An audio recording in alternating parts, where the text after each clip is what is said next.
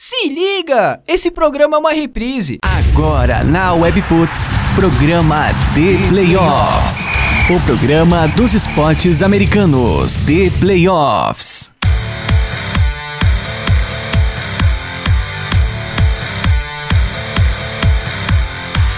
Webputs, uma rádio nada normal. Muito boa noite, o The Playoffs na WP tá no ar.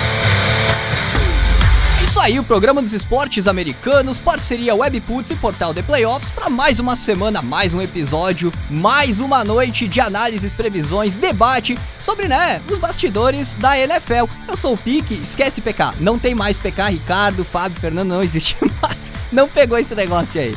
Eu sou o Pique e tô por aqui no comando dos botões da nave nada normal e convido vocês a acompanharem a Webputs nas redes, aproveitar esse cantinho aqui no começo do programa, Rádio Webputs, nosso Twitter, Instagram, Facebook, o YouTube é Webputs TV e o site webputs.com.br. Participa aí, acompanha as novidades da WP, os canais virtuais, muita coisa rolando, principalmente nessa época de quarentena. Quem disse que a gente ia ficar sem notícias, sem coisa bacana pra mandar pra vocês? Passa lá no site e dá uma olhada. Bom, o assunto agora é NFL, 128ª edição do programa The Playoffs na WP. Ricardo, Fábio, Fernando, o que vocês trazem pra gente? Boa noite, estamos ao vivo. Boa noite, Piques. Estamos no ar com a edição 128 do programa do The Playoffs aqui na Webputs. Mais uma edição falando sobre o draft da NFL. E o que eu trago pra você hoje, Pix, não é mais PK, né? PK não pegou. Não sei, ainda tem tempo pra gente ver até o final dessa série de draft. Quem sabe o pessoal, Você que tá ouvindo aí, mande mensagem pra gente no @ThePlayoffsBR, no @Rádio Webputs. E diga se você prefere Pix ou PK. Misericórdia. Tá? Vamos fazer isso daí. Você é o alvo da semana, não é mais o Fábio, é eu essa semana então. Maravilha. Hoje o alvo, inclusive, serão os dois, porque falaremos da divisão de vocês. Ei. Então hoje falaremos sobre estratégias de draft das divisões oeste da NFL, tanto a AFC quanto a NFC. Então falaremos de Denver Broncos, do PK, ou Pix, e também do Las Vegas Raiders, do FG, Fábio Garcia. E aí, Fábio, tudo bom? Fala, Ricardo, Pix, fala, Fernando, e todo mundo tá nos ouvindo aqui na Webputs. Uma ótima noite e vamos esperando, muitos rumores surgindo, uma subida no board, parece que do Jake Fromm, quarterback de Georgia, pode ser uma surpresa interessante no início do segundo dia, e muitos boards parecem estar se mostrando, algumas escolhas que as pessoas estavam bastante em dúvida, parece que estão quase se revelando, como por exemplo um offensive tackle em Tampa. E a gente tem muitos rumores ainda para surgir, falta só uma semana. Exatamente, são exatamente 9 dias até o draft, que felizmente não foi cancelado aí por conta do coronavírus, mas terá circunstâncias bem inusitadas, Além de ser virtual, agora disseram que o Roger Goodell vai fazer o anúncio do porão da casa dele. Imagina que coisa bizarra. Fernando, falando em draft, saiu seu mock hoje também, Boa noite. Boa noite, Ricardo. Boa noite, Fábio. Boa noite, Piques e todos os nossos ouvintes da WP. Pois é, justamente no dia em que o meu mock saiu, então quem quiser dar uma checada lá no The Playoffs e já soltar a corneta aí, sinta-se à vontade. Mas brincadeiras à parte, realmente, como o Fábio disse, essa é aquela semana dos rumores, A semana da cortina de fumaça, é a semana de rumores que no primeiro momento parecem surreais, mas que depois acabam se confirmando. E, enfim, é a semana mais confusa que tem, Aquela semana que ao mesmo tempo os boards começam a se definir, mas também os outros times buscam disfarçar e tentar forçar a movimentação dos rivais para garantir um jogador. Então realmente é bem difícil separar quais rumores são de fato verdadeiros e quais deles são de fato apenas cortina de fumaça nessa época. Isso aí, a gente vai tentar falar um pouquinho desses rumores, focando, é claro, nos times das divisões oeste da NFL. Aí no segundo bloco tem aquele espaço com as perguntas da audiência, que aí sim a gente já acaba abrindo um pouco mais para falar de todos os times. Então, hoje o debate são sobre esses times. Antes disso, vamos deixar aqueles recados semanais, pedindo para que você participe com a gente, envie perguntas, sugestões, críticas e tudo mais, no @ThePlayoffsBR ou no @Rádio Webputs. Também vale mandar mensagens com a hashtag ThePlayoffs na WP, e também no WhatsApp, mais um canal aí para você. É o 11 94666 8427. Aí você já aproveita e pede também, nesse número de WhatsApp, pede para entrar no grupo de NFL do The Playoffs. Na verdade, são 2 grupos. Você não vai entrar nos 2, né? Claro, você pede para entrar nos grupos, a gente coloca em um dos 2 lá. E aí você fica o dia inteiro falando de NFL e também pode enviar as suas perguntas aqui. Inclusive, se você estiver ao vivo, manda as mensagens agora que tem gente lá de olho no WhatsApp para te adicionar, se for o caso, tá? Se você não estiver ao vivo, também pode, né? Aí do futuro, você pode mandar mensagem e pedir para entrar no grupo de NFL do The Playoffs. Mais 2 coisinhas. O canal do YouTube do The Playoffs, siga-nos lá, youtube.com/ThePlayoffsTV. Saiu um vídeo novo agora há pouco, que também é sobre draft. É uma lista que tem o Lucas Oliveira, da nossa equipe, e a Mia Mastrocolo.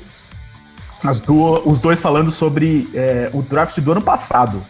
Então, eles vão destrinchar como seria o top 5 daquele draft com as visões que a gente tem hoje dos jogadores e dos times. Então, é um trabalho legal que a gente chama de redraft. E aí vocês dão uma olhada lá e vejam se concordam com as opiniões no canal do The Playoffs no YouTube. E outro recado é para que você nos siga nos canais de podcast do The Playoffs. Estamos no Deezer, no Spotify, no SoundCloud, no iTunes. Então, se você está nos ouvindo aí do futuro em alguma dessas plataformas, dá uma olhadinha lá se você já se inscreveu no canal, se você está seguindo, porque isso não só nos ajuda, né, com os números de seguidores, mas também ajuda você a receber as atualizações tanto do The Playoffs na WP, que é publicado como podcast toda quarta-feira, como também o USA na Rede, que é o outro podcast da casa, que está saindo sexta, às vezes sábado, e também está fazendo análise sobre draft, falando de posições, analisando os prospectos, né? Inclusive, da última semana teve os 2 aqui, o Fernando e o Fábio. Então, para você que fica com saudade deles, né, que tem que esperar uma semana, pode ser que eles estejam no próximo USA na Rede também. Então, segue o The Playoffs no seu canal de podcast favorito e fique por dentro das atualizações. Agora sim, depois desse recado geral aqui de 10 minutos, vamos falar sobre os times das divisões Oeste da NFL, começando pela Conferência Americana. Lembrando, né, a gente já fez programas anteriores, inclusive se você estiver ouvindo em podcast ou ao vivo, entra lá nos canais de podcast que você encontra esses programas anteriores falando de todas as divisões de Norte, Sul e Leste. Hoje chegamos ao Oeste, então, Conferência Americana, Oeste. E o primeiro time a ser analisado aqui é o Los Angeles Chargers, porque é o time que tem a escolha mais alta entre todos aqui que vão ser analisados. Os Chargers têm a escolha número 6 nesse draft, e é uma escolha que, assim, não tem tanta curiosidade em relação à posição, porque aparentemente, né, Fernando, vai ser quarterback e ponto final. Não sei se você vê espaço para alguma surpresa. Mas a dúvida é qual quarterback os Chargers vão querer ou qual vai sobrar, né? Principalmente entre Justin Herbert e Tua Tagovailoa. Ricardo, eu acho que a grande questão no momento, de fato, é qual quarterback que os Chargers vão selecionar, né? Porque sem o Philip Rivers e com o Tyrod Taylor titular, acho que não tem muito o que discutir quanto à posição que os Chargers vão selecionar. Eu acredito que deva ser o Justin Herbert que acabe sobrando. Esse feat do Tua Tagovailoa não vem de hoje, nos Dolphins não vem de hoje, a gente ouve bastante, fala bastante nisso, acho que desde muito antes da temporada começar, desde que os Dolphins começaram aquele projeto de tanque. Então, eu acredito que o Justin Herbert deva sobrar para os Chargers e, de fato, talvez seja um quarterback aí com um estilo mais próximo do que o Philip Rivers tinha, né? Então, a não ser que os Chargers estejam dispostos a mudar um pouco o estilo de jogo, eu acredito também que o Herbert seja um fit melhor para a equipe. Olha, eu vou abrir um outro cenário, eu não vou discordar, porque eu realmente acho que o quarterback é uma necessidade gigantesca para os Chargers, eles têm uma boa escolha num draft interessante na posição. Então, realmente, o quarterback seria o número 1. Mas eu acho que tem uma posição que seria a número 2 ali para os Chargers, e a gente não pode deixar de considerar que seria a posição de offensive tackle. Eles mandaram o Russell Okung para os Panthers numa troca que trouxe o Trey Turner, ou seja, eles reforçam o miolo da linha, mas perdem o seu left tackle titular. Na última temporada, quando eles disputaram alguns jogos sem o Okung, foi realmente muito difícil para o Philip Rivers não ser pressionado, então é uma posição que eles vão ter que endereçar. Caso eles entendam que vale mais a pena buscar um offensive tackle nesse início, tem valores bons ali, tem o Irfes, o Wills, então são muitos jogadores interessantes. Só complementando isso que o Fábio falou, de fato, acho que é o segundo fit mais comum para os Chargers, e naqueles mocks com cenários mais variados, né, cenários mais diferentes do que a gente está habituado, de fato, a escolha mais comum para os Chargers tem sido o left tackle, né, então, e de fato há rumores que os Chargers têm bastante interesse no Jalen Hurts, né, o quarterback de Oklahoma. Outro quarterback vem subindo bastante nos boards, né, os times estão bastante pressionados com a capacidade atlética dele. Não é um grande passador, ainda precisa melhorar muitos aspectos do jogo dele, mas é um quarterback que pode passar de repente 1 ou 2 anos ali como reserva em um time que não tem pressa para se reconstruir, que é o caso dos Chargers. Então, de fato, dentro desse cenário, os Chargers poderiam ir de linha ofensiva e de repente selecionar o Jalen Hurts mais abaixo. Mas seria uma grande surpresa se isso acontecesse, nesse momento, pelo menos. Ou vocês acham que é uma chance mais real do que a gente imagina? Por serem Chargers, eu acho que é uma chance mais real do que a gente imagina, mas exatamente. A lógica dita que não aconteça. Sendo os Chargers, eu não duvidaria nem se eles ignorassem o ataque e escolhessem Isaiah Simmons como um side linebacker. É uma posição que eles sofrem há muito tempo e não conseguem resolver, então é uma defesa muito boa para pressionar, uma secundária excelente, mas eles têm alguns problemas em combater o jogo terrestre, então eu não duvidaria nem ver o Isaiah Simmons saindo na escolha de número 6. E uma possibilidade inversa, que seria dos Chargers realmente buscarem o quarterback preferido, e nesse caso eles fariam alguma troca, como por exemplo com Detroit Lions ou New York Giants, para subir no draft e selecionar o quarterback que eles preferem antes dos Dolphins, seja o Tua ou o Herbert. Vocês acham também isso provável ou cada vez menos provável? Ricardo, acho que isso... Eu, pessoalmente, acho que é pouco provável, porque parece que é um jogo muito de cartas marcadas, né? Acho que seria uma movimentação extremamente tão esperada, né? Tantos mocks que citam essa troca, que nesse momento eu acho que ela é pouco provável. Eu acredito que os dois times devam permanecer nessa posição. O único caso seria em que o board deles é muito claramente definido, tem um número 1 muito claro ali. O que eu acredito que não seja o caso, né? Eu acredito que mesmo que os Dolphins selecionem o Herbert ou os Chargers acabem ficando com o Tua, eu acredito que nos boards das duas equipes talvez não seja uma diferença tão grande assim, seja mais um caso de número 1A e número 1B, e não tanto de um número 1 e um número 2 tão claramente definidos. Então, para mim, o único cenário em que um deles daria um trade-up realmente seria havendo essa separação claríssima entre os dois jogadores. Eu acho que essa troca, ela poderia acontecer, acho que aumentam muito as chances dela acontecer se os Redskins eles realmente seguirem o caminho do Arizona Cardinals e selecionarem um quarterback na escolha de número 2. Mas isso é impossível, é óbvio que vai ser o Chase Young. Não existe coisas muito impossíveis para determinadas franquias na liga. Então, nesse ponto, é algo que tem que se cuidar também. Se sair o quarterback na número 2, sobra somente um para Miami e Los Angeles tentarem lutar ali nesse top 5. Então, esse valor da troca aumentaria, os Lions poderiam buscar mais escolhas em troca e o time teria que subir obrigatoriamente para o número 3 para garantir, né? Inclusive, fazendo mais um spoiler aqui, um teaser do mock do Fernando, tá lá no theplayoffs.com.br. Sexto lugar, ele tá colocando o Justin Herbert mesmo, então ele até falou mais ou menos sobre isso aqui. Então não teria nenhuma troca e o Herbert seria a escolha dos Chargers, pelo menos na opinião do Fernando. E aí, dentro desse cenário mais provável, pensando que os Chargers vão escolher o Herbert, depois eles têm uma escolha de segunda rodada e uma de terceira, são 7 escolhas no total, e vocês já colocaram aqui a possibilidade, a carência de um jogador de OL, a possibilidade de escolher na primeira rodada e buscar o quarterback depois. Mas dentro do cenário mais normal, vocês veem os Chargers já buscando alguém para OL na segunda rodada, e quais outras posições eles podem aproveitar nessas rodadas do top 100? Eu acredito que a segunda rodada seja ali o limite para os Chargers, porque, como eu vi, enfim, no meu mock também a gente tem esse caso, deve ter um rush muito grande por linha ofensiva nessa primeira rodada. Muitos times, é uma classe sólida, com bastante depth também, então nós devemos ver muitos times buscando jogadores de linha ofensiva nesse começo, então simplesmente se os Chargers deixarem passar da segunda rodada, muito provavelmente não sobrarão tantos nomes assim no board, então por uma questão de necessidade, o time muito provavelmente precisará escolher um jogador de linha ofensiva na segunda rodada. Eu não vejo Eu não vejo como algo muito difícil de acontecer se os Chargers garantirem seu quarterback na número 6, eles tentarem subir com o San Francisco 49ers na 31 e tentar selecionar o seu offensive tackle logo no primeiro dia.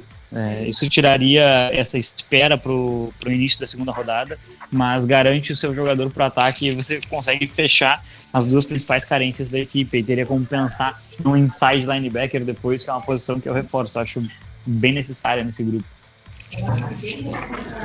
E mais alguma posição que vocês acham que eles podem aproveitar, né, nas 3 primeiras rodadas? Você falou de linebacker agora, né, Fábio? Sim. Eu entendo como as 3 grandes carências de Los Angeles, né? Se eles não optassem por escolher um linebacker, talvez dar mais uma tentativa na linha ofensiva não seria errado. Eu vi muita gente falando de repente de buscar um running back, mas eu não vejo que os Chargers fariam isso, pelo menos não nas 3 primeiras escolhas. Eu concordo com o Fábio, até porque na posição que os Chargers selecionam logo em seguida, muito provavelmente acho que linebacker deve ser a posição com mais depth disponível, então juntamos o útil ao agradável para o time, né? Então faria bastante sentido, de fato, ter um linebacker aí com terceira escolha. Mas acho que são realmente os 3 needs os 3 grandes needs da equipe, e o resto, de fato, seria, de repente, para reforçar a depth mesmo do elenco, e aí, no caso, poderia ser pelo jogador mais talentoso disponível. Muito bem, agora a gente vai passar para a maior franquia da NFL, né, Fábio? Las Vegas Raiders. Que equipe maravilhosa, gigante, imponente, que agora mudou de cidade. Vamos ver se a gente não erra nenhuma vez aqui, hein, Fábio? Para falar Las Vegas. Eu errei semana passada, né? Eu vi você na rede, né? E você na rede, segundo vez. Então, assim, o que eu vou te dizer sobre o meu querido antigo Oakland Raiders? Que vai errar também nas escolhas, né? Você erra no nome e eles erram nas escolhas. Provavelmente eles vão errar nas escolhas, mesmo se eu acertar no nome. Os Raiders têm 7 escolhas, 5 no top 100, então, assim, é um draft muito importante para os Raiders. 2 escolhas de primeira rodada, uma na 12 e outra na 19, que é da troca ainda do Khalil Mack. Então, Fábio, ninguém melhor do que você para dizer o que os Raiders vão fazer com essas 2 primeiras escolhas na primeira rodada. Olha, Ricardo, é difícil dizer, na verdade. O que todo mundo espera que aconteça é os Raiders buscarem um wide receiver na escolha de número 12, porque um dos 3 principais apontados por todos os analistas, pelo menos um dos 3 deve estar disponível, provavelmente 2 estarão, mas é possível até que os 3 estejam. Então você garantiria o grande recebedor que falta nesse ataque, e na escolha de número 19 você buscaria um cornerback. Essas seriam as 2 grandes necessidades. Entretanto, a gente está falando de Raiders, né? Então, considerando o que o Mayock fala muito sobre a posição de wide receiver, a forma como ele se portou numa entrevista que ele deu hoje para draft, eu não duvidaria nada os Raiders escolherem um dos jogadores de linha defensiva, que são os 2 principais de linha defensiva depois do Young, nesse draft, na escolha de número 12, e buscar um recebedor que não está no top 3, mas está logo abaixo ali na escolha de número 19, como Jefferson, Mims ou Raber. Acho que a grande questão, ou talvez a grande dificuldade de prever o draft dos Raiders é de fato esse board que absolutamente ninguém tem ideia para que lado vai. Os Raiders fizeram um ótimo draft no ano passado, né? Isso precisa ser dito, e o time também fez um bom trabalho na free agency, então acaba limitando um pouco as necessidades para essa primeira rodada, mas seguindo a lógica, os Raiders precisariam de um wide receiver na número 12, e a número 19, de fato, muito provavelmente seria por um cornerback ali, que realmente seria o que sobraria de talento e necessidade para o time, né? Para a infelicidade do Fábio, os Raiders não conseguiram fechar com o Eli Apple, então acabou criando um pequeno buraco aí. Mas é isso, né? E principalmente ficar de olho nos jogadores de Clemson que estiverem disponíveis nas escolhas, que muito provavelmente devem ter prioridade. Assim, o cenário ideal para Oakland, tá? E aí é um torcedor falando, e não Oakland, não, Vegas, perdão. Já errou. Normal. Consegui. E aí é quase como uma torcida, mas apesar de eu não ver essa probabilidade muito grande, seria escolher um recebedor na número 12, pegar ali entre o Judy e o CeeDee Lamb, né? E na escolha 19 conseguir um trade down para selecionar no final da primeira rodada, ali entre a 20 2 e a 30, porque ali vai ter mais valores que você pode gastar em cornerback e de repente você busca uma escolha de segunda rodada que você não tem esse ano. Esse seria o cenário ideal, eu acredito que seja nisso que o Mayock esteja torcendo para que aconteça, mas são os Raiders, né? Os Raiders aí, eu tava dando uma olhada nos drafts da década de 2000, é absolutamente inacreditável, assim, escolher um jogador que ninguém sabe quem é, e na escolha seguinte saiu Calvin Johnson, Aaron Rodgers, Larry Fitzgerald, então assim, são os Raiders, né? E ano passado foi o Clelin Ferrell, né, também, que foi um grande reach na época, e acho que ainda a gente pode considerar assim, né?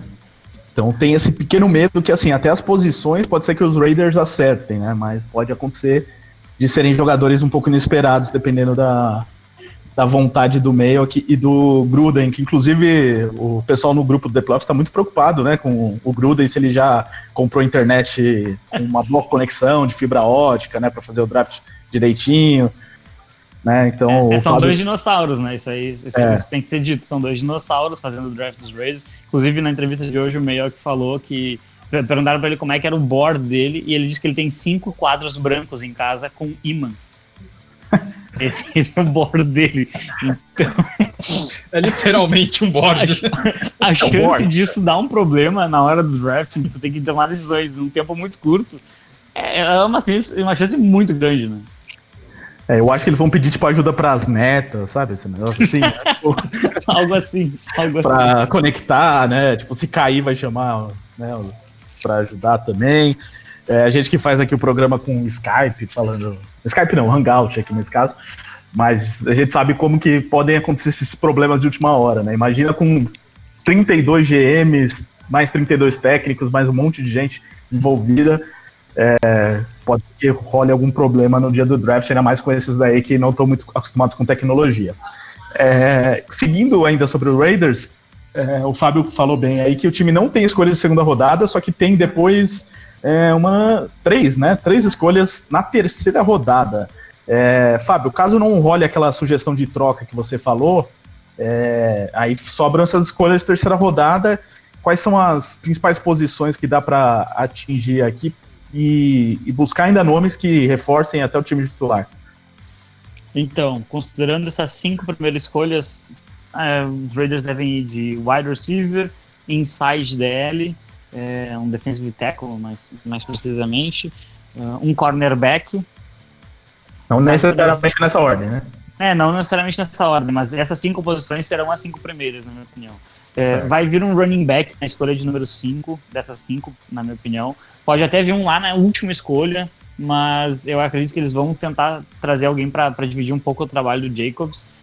E a outra escolha vai muito pelo board, assim, pode ser um linebacker, apesar de terem feito bons investimentos na free agency, ou pode ser um jogador de inside OL também.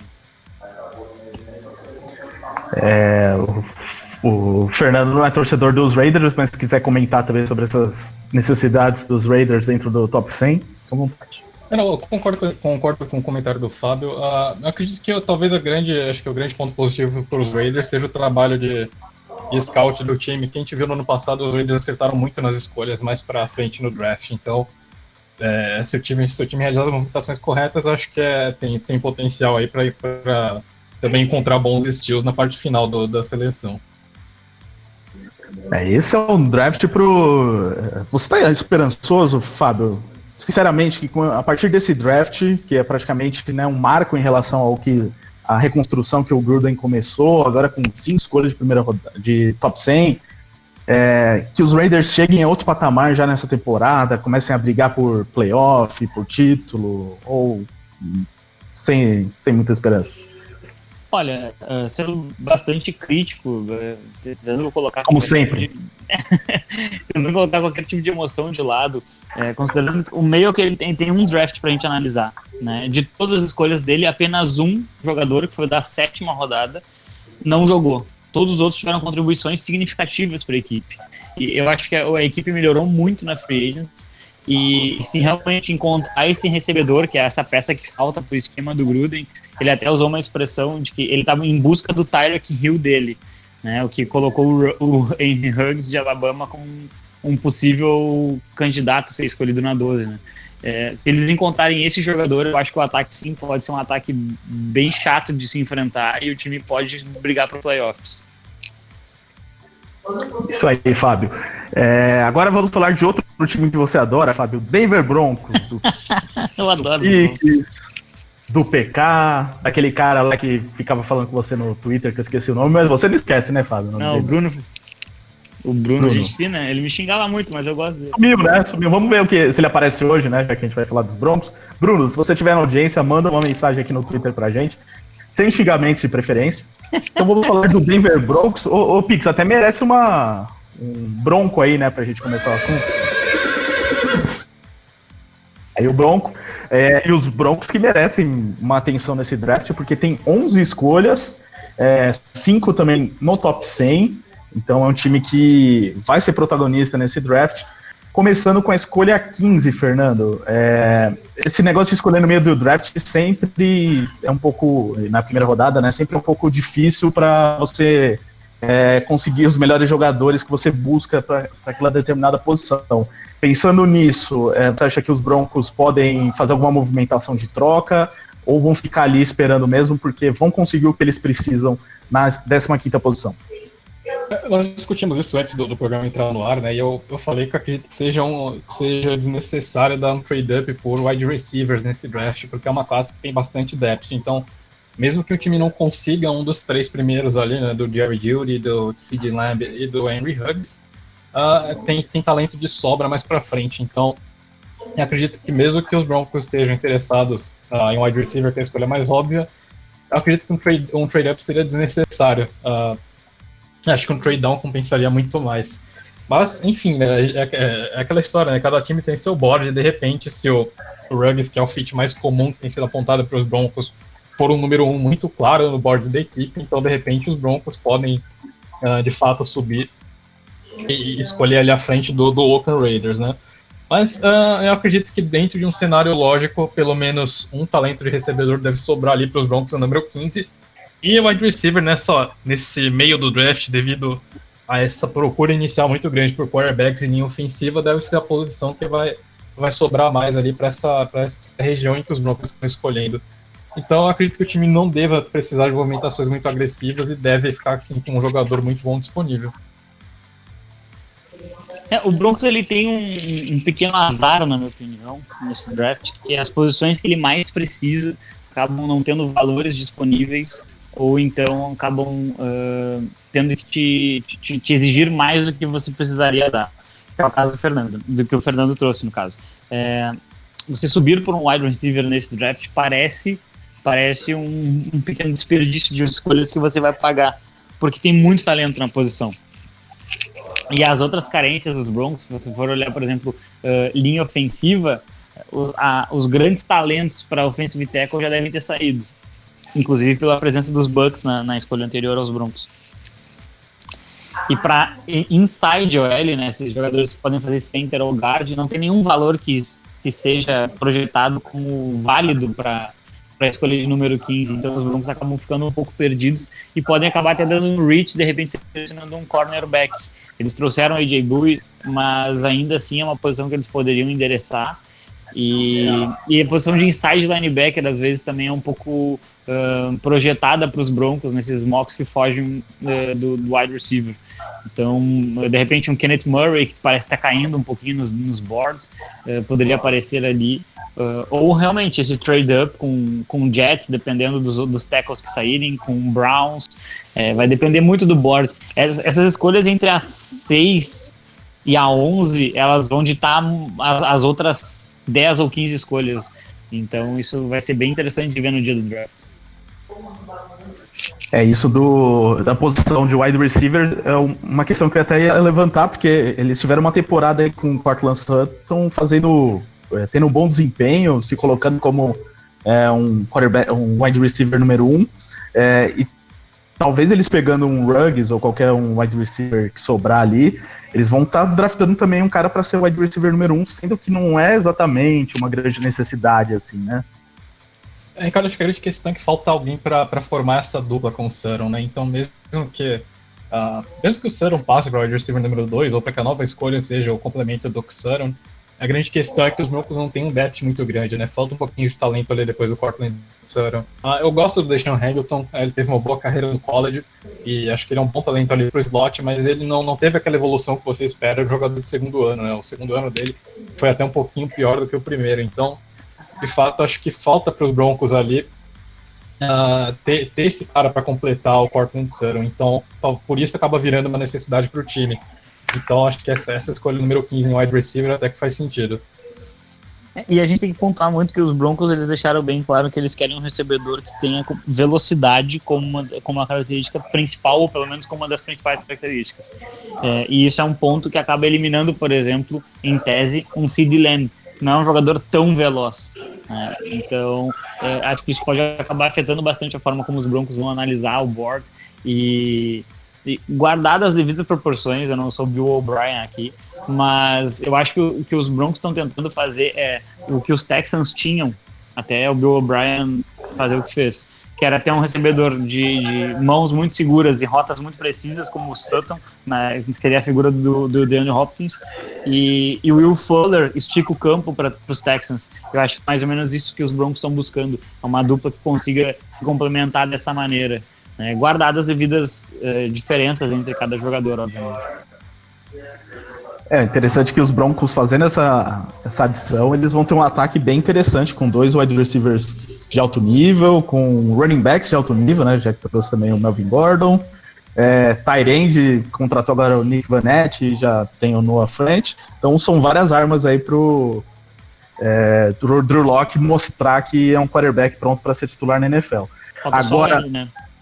Faltou L, mas será que eles conseguem nas próximas rodadas, nas 4 escolhas que eles têm dentro do top 100, reforçar o L e também corner, né, que perdeu com a saída do Chris Harris, enfim, que outras carências aí eles devem aproveitar para tentar resolver dentro do top 100? Eu colocaria cornerback talvez como uma necessidade um pouquinho maior por uma questão de talento disponível. Acho que é uma necessidade um pouquinho maior para os Broncos para achar alguém para jogar ali lá do oposto ao AJ Bouye, mas eu acredito que essa linha ofensiva dos Broncos ela tem potencial para crescer. É uma linha ofensiva relativamente jovem em algumas posições e que começou a demonstrar um pouco de evolução no ano passado. Então, eu daria mais um ano para essa linha ofensiva e enfim, não ficaria tão preocupado em encontrar reposições para ela. E no momento eu acho que cornerback seria uma necessidade maior nessas próximas escolhas. E muitos mocks que a gente tem visto, muitas análises sendo feitas, ligam muito o nome do Jeremy Chin, né, ao Denver Broncos.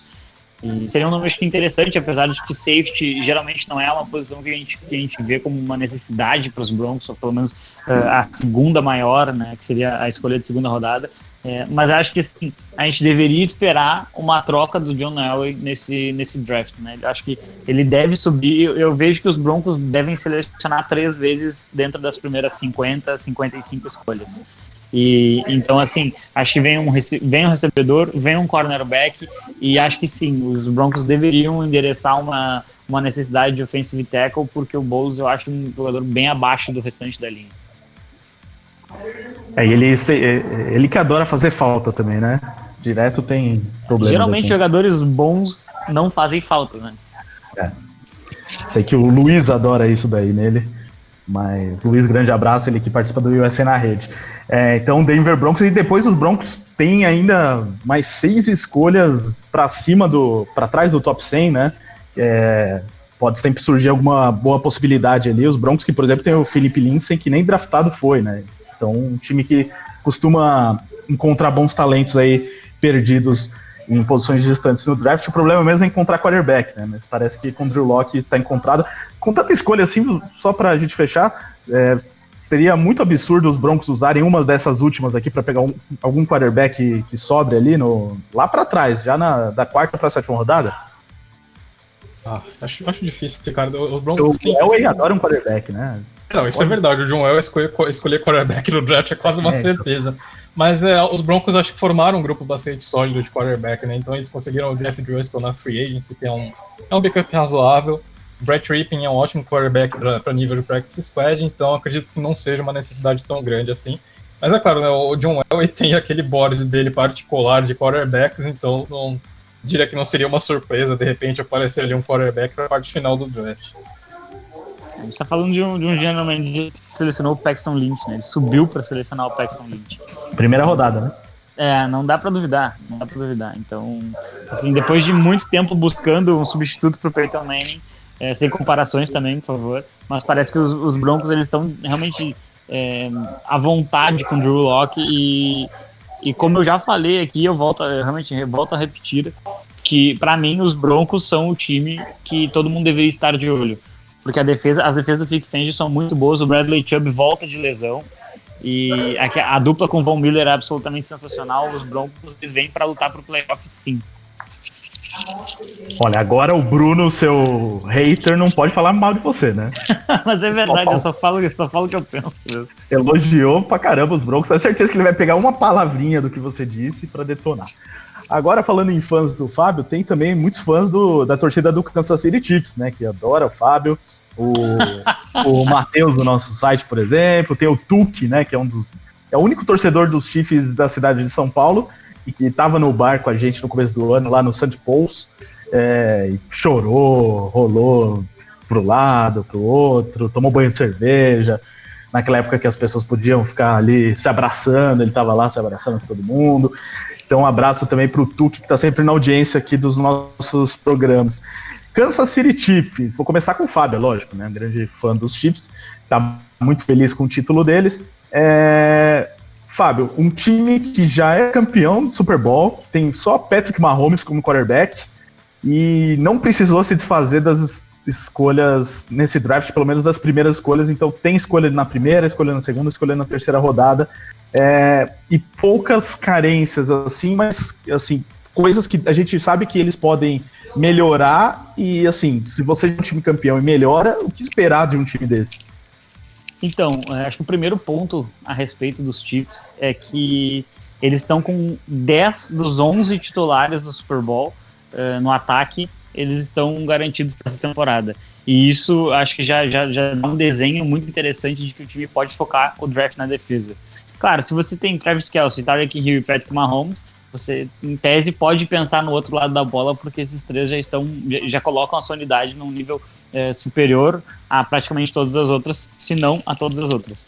E a defesa dos Chiefs, ela apresentou muita dificuldade na primeira parte da temporada e ela mostrou uma evolução bem interessante na segunda metade. Nos playoffs, era aquilo de começar muito mal, fazer ajustes, conseguir segurar o adversário e dar tempo para o Patrick Mahomes conduzir aquelas viradas que aconteceram nos 3 jogos dos Chiefs, né? Então, assim, os Chiefs, na minha opinião, poderiam pensar num trade down, poderiam pensar em não selecionar no primeiro dia para acumular mais escolhas, justamente por já ser um time bem azeitado, um time bem ajustado. Se eles decidirem escolher no primeiro dia, eu acho que cornerback é uma posição bem interessante para eles. Se eu não me engano, os Chiefs perderam agora um dos seus cornerbacks titulares no Fuller e foi para Washington, né? Isso, e acho que seria bem interessante se eles endereçassem essa necessidade. Eles têm uma boa dupla de safeties no Matthew e no Thornhill, que fez um primeiro ano fantástico até se machucar, e acredito que eles já investiram o suficiente na linha, devem renovar com o Chris Jones, então os Chiefs eles poderiam sim investir na posição de corner no primeiro dia.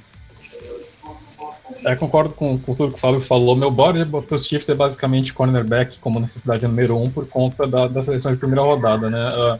Nessa altura do draft, acredito que os Chiefs devam ter mais opções para cornerback.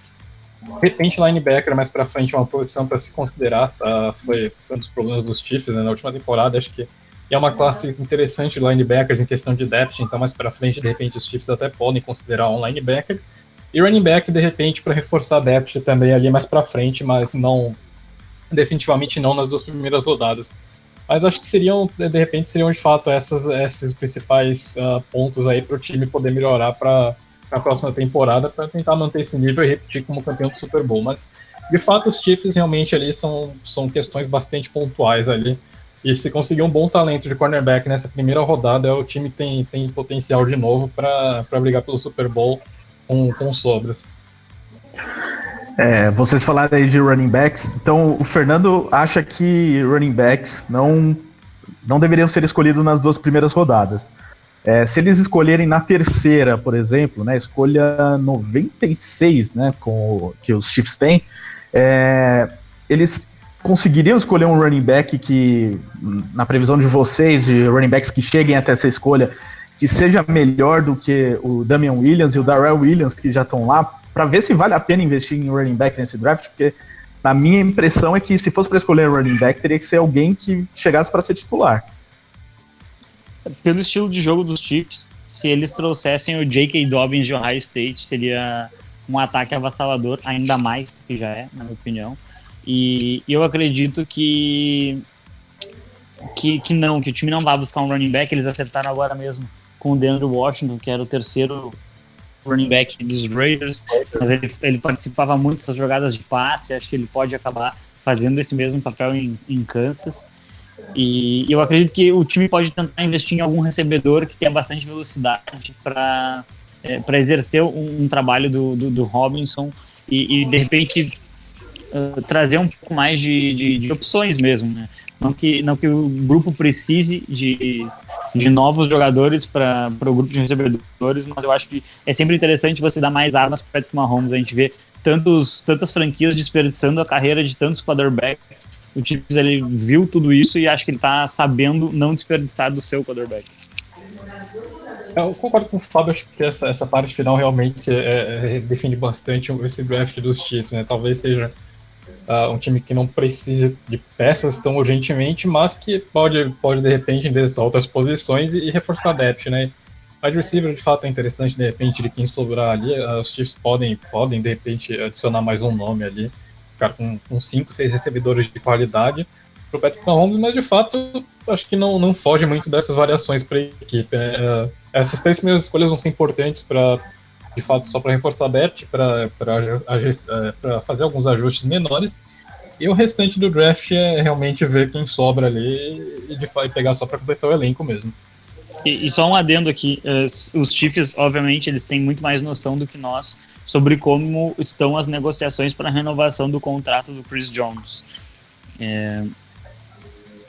Caso essas negociações estejam ruins, ou eles sintam que não vai ser feito um acordo positivo para a franquia, eles poderiam sim selecionar já na escolha 32 um defensive tackle também. Chris Jones foi uma parte muito importante no título. Para mim, ele é o melhor jogador da defesa dos Chiefs, com certa sobra, inclusive, e é uma peça muito, muito, muito importante para que a unidade defensiva consiga não somente parar a corrida, mas ele pressiona com muita efetividade. Eu costumo ver o Chris Jones como o melhor defensive tackle depois do Cox e do Donald. Então é um jogador de muita importância. Ele recebeu o franchise tag, né? Sim, ele recebeu o franchise tag, mas é que entra naquele mesmo caso do Yannick Ngakoue dos Jaguars, né? Se você não quer jogar assim, daqui a pouco as negociações começam a esfriar, o jogador tem uma síndrome de diva e pede para ser trocado. Então a franquia sabe como que isso está acontecendo. Óbvio que num time campeão é muito mais fácil do jogador querer ficar, mas eu acho que é justamente, fica só esse asterisco. Se as negociações não estão boas, pense num defensive tackle. Realmente é uma questão que os Chiefs precisam avaliar, e o Chris Jones eu acho que tem que pensar um pouco com a cabeça nesse momento e fica lá mais um ano, é capaz de ganhar mais um título, e aí sai ano que vem como free agent, ganha os milhões dele em outro lugar, que jogue até no Raiders, né, Fábio? Ele era o alvo número 1 da nossa free agent se ele não recebesse a franchise tag, né? Então, se ele realmente ganhar o Super Bowl de novo, ele vai ganhar milhões em Vegas, sim. Vai poder gastar bem, né? Porque tem bastante coisa pra fazer em Vegas, ao contrário de Oakland, que não tem nada pra fazer em Oakland. Agora em Vegas, todo mundo acha que vai querer jogar nos Raiders a partir de agora, viu, Fábio? Finalmente, 60 anos depois. Passando para outra divisão aqui, a NFC West, lá do oeste da Conferência Nacional. Inclusive aqui, um abraço pro Guilherme Pereira de Porto Alegre, que é o maior torcedor do Arizona Cardinals nos nossos grupos de WhatsApp. Ele tá aqui num baita debate com o pessoal aqui, falando justamente de Cardinals. Diz que ele estava ouvindo só por causa dos Cardinals. Então a gente vai começar a falar agora do Arizona Cardinals, que é o time com a escolha mais alta na NFC Oeste. Tem a escolha número 8 no draft de 2020, só que depois eles só escolhem na 72, que já é na terceira rodada. Não tem escolha de segunda rodada, porque Eles usaram essa escolha de segunda rodada, inclusive, para fazer aquela troca do DeAndre Hopkins. Então, digamos que eles usaram muito bem essa segunda escolha, até que se prove o contrário. E então são 6 escolhas no total, mas apenas 2 no top 100. Primeiro falando dessa primeira escolha, Fernando, assim, os Cardinals eles precisam muito de reforço na linha ofensiva, né? Porque é algo que, é claro, é uma carência da equipe. Tem qualquer espaço para surpresa aqui que não seja OL? Ricardo, a grande questão é que eu acho que qualquer coisa que não seja OL seria arriscado demais para os Cardinals, né? Porque a gente viu o quanto que o Kyler Murray sofreu com pressão, e por mais que ele seja um quarterback extremamente móvel, existe um limite até onde o quarterback consegue escapar, e o Murray era constantemente tendo 1 ou 2 segundos ali com a bola na mão e tendo 3, 4 jogadores em cima dele já. Então, realmente, linha ofensiva é praticamente uma obrigação.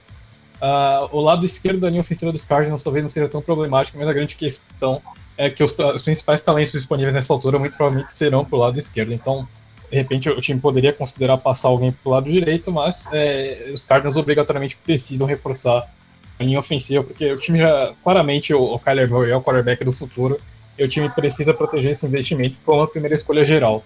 O wide receiver talvez fosse ali a segunda posição mais provável, mas com a chegada do DeAndre Hopkins, obviamente, esse problema já está resolvido. É claro, a aposentadoria do Larry Fitzgerald vai ser um problema mais para frente, mas no momento a linha ofensiva, tanto pela posição que o time está, quanto pela classe disponível, é praticamente obrigação dos Cardinals selecionarem alguém para a linha ofensiva. Eu vejo que os Cardinals eles têm 2 caminhos para a escolha de número 8. É um offensive tackle ou um trade down. Agora, recentemente, surgiram alguns rumores de que, de repente, o Atlanta Falcons estaria disposto a subir para selecionar o Tua, caso o Tua caia no board. Então, são aquelas fumaças que começam a surgir perto do draft. Mas seria interessante, talvez, o Arizona dar um trade down para conseguir buscar uma escolha de segunda rodada, que eles gastaram, como o Ricardo falou, muito bem num dos melhores recebedores da liga. Então eu vejo que não existe outra escolha. Os Cardinals eles não podem nem ir com o melhor disponível, assim. Eles não podem buscar um Derrick Brown, eles não podem buscar um Isaiah Simmons, eles têm que buscar uma forma de proteger melhor o Murray. Bom, e não faltam opções. Se não tivesse sido essa troca com o Hopkins, eu acho que todo mundo estaria especulando bem forte aqui um wide receiver na 8ª posição, né? Principalmente porque o Sid Lamb é amigo do Kyler Murray, o Murray fez campanha pelo Sid Lamb, mas acho que não tem mais nenhum motivo para os Cardinals selecionarem o wide receiver com a primeira escolha, sendo que não tem escolha de segunda rodada. E eles acho que já trabalharam muito bem em conseguir o DeAndre Hopkins, que já é uma certeza, ao contrário do Lamb, que ainda seria alguém para provar. Isso posto, os Cardinals, com esse reforço do Hopkins e adicionando qualquer um desses offensive tackles aqui, já entra num patamar de brigar pelo título da divisão, e essa que é uma divisão muito forte. Cara, dessa questão é complicado você falar em título de uma divisão que tem 49ers, Seahawks e de repente até o Los Angeles Rams, que não, por mais que tenha tido essa queda de desempenho na última temporada, tá muito longe de ser um time ruim, né? Mesmo perdendo peças, continua sendo um time fortíssimo. Então, a grande questão é que os Cardinals teriam que brigar pela liderança com 2 times candidatíssimos ao Super Bowl, com o atual vice-campeão. Então, acho que não é um tackle que leva a equipe para esse nível, né? E principalmente no segundo ano do Kyler Murray, que normalmente é quando costuma ter uma oscilação maior no desempenho de quarterback também. Então, é cedo para falar em título de divisão, mas de repente uma escolha acertada aqui poderia ajudar a encaminhar uma disputa para o wild card, por exemplo. Eu não vejo ainda os Cardinals como candidatos a ganhar a divisão, né? Como o Fernando falou, não tem só o atual vice-campeão do Super Bowl, tem os últimos 2. Os últimos 2 times que chegaram representando a NFC no Super Bowl são dessa divisão. E além disso tudo, ainda tem a Russell Wilson. Então, realmente, é a divisão mais difícil, na minha opinião, da liga, principalmente com a chegada do DeAndre Hopkins. E tem que ver como é que esse ataque todo vai se encaixar. A chegada de um offensive tackle maximiza, assim, as chances do Arizona, mas a gente vai precisar ver como que esse time vai funcionar com um ataque que tende a ficar mais tempo em campo. Muitas vezes a gente via ali o ataque demorava para engrenar e isso acabava comprometendo as partidas. Se Se vocês lembrarem, na primeira semana da temporada passada, os Cardinals eles deixaram os Lions abrir uma vantagem gigantesca, acabaram buscando, o jogo terminou empatado, inclusive. E então, assim, tem que ver como é que o ataque vai reagir. Mas candidato à divisão hoje não é. E com essa terceira escolha que eles terão aqui, escolha 72, qual vocês acham que deve ser a posição que eles vão buscar aqui?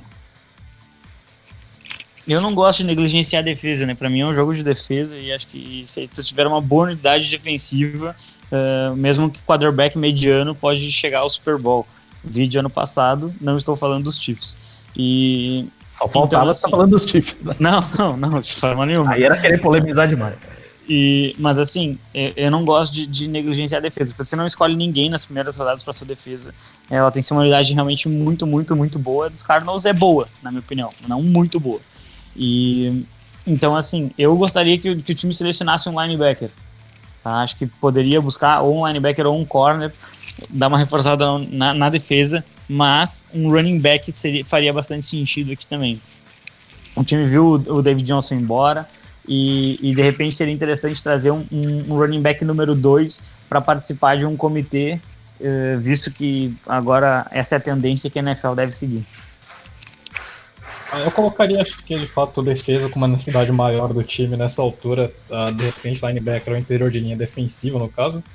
Mas eu acredito que a grande questão é que os Cardinals selecionam um pouquinho tarde aqui, né? Então, e não tem talvez capital suficiente para tentar um trade-up. Então realmente é ver o que sobrar nessas posições de defesa e provavelmente arriscar para torcer para selecionar um grande talento. Running back talvez não seja uma necessidade tão grande, embora a gente tenha uma tendência de trabalhar com comitês. O Chase Edmonds teve um desempenho razoável quando entrou em campo. Kenyon Drake se mostrou um ótimo running back número 1. Então acredito que não seja uma necessidade tão grande para o time. Seria mais um luxo, de repente, caso algum talento muito grande acabasse sobrando, o time até poderia arriscar, mas eu acredito que defesa seja a prioridade mais para frente. Ou se fosse o caso, até mesmo outro jogador de linha ofensiva, dependendo de como o board se desenha. E um tight end, Fernando? Na verdade, acho que o tight end também para os Cardinals é uma escolha válida, né? Principalmente pro estilo de jogo do Cliff Kingsbury. Então, o tight end de repente poderia. O problema é que é uma classe ruim de tight end, né? Tirando dois nomes ali que a gente tem, é uma classe que praticamente não tem depth. Então, selecionar um tight end mais para frente fica um pouquinho complicado. Pode até ser que na terceira rodada sobre algum desses daí, né?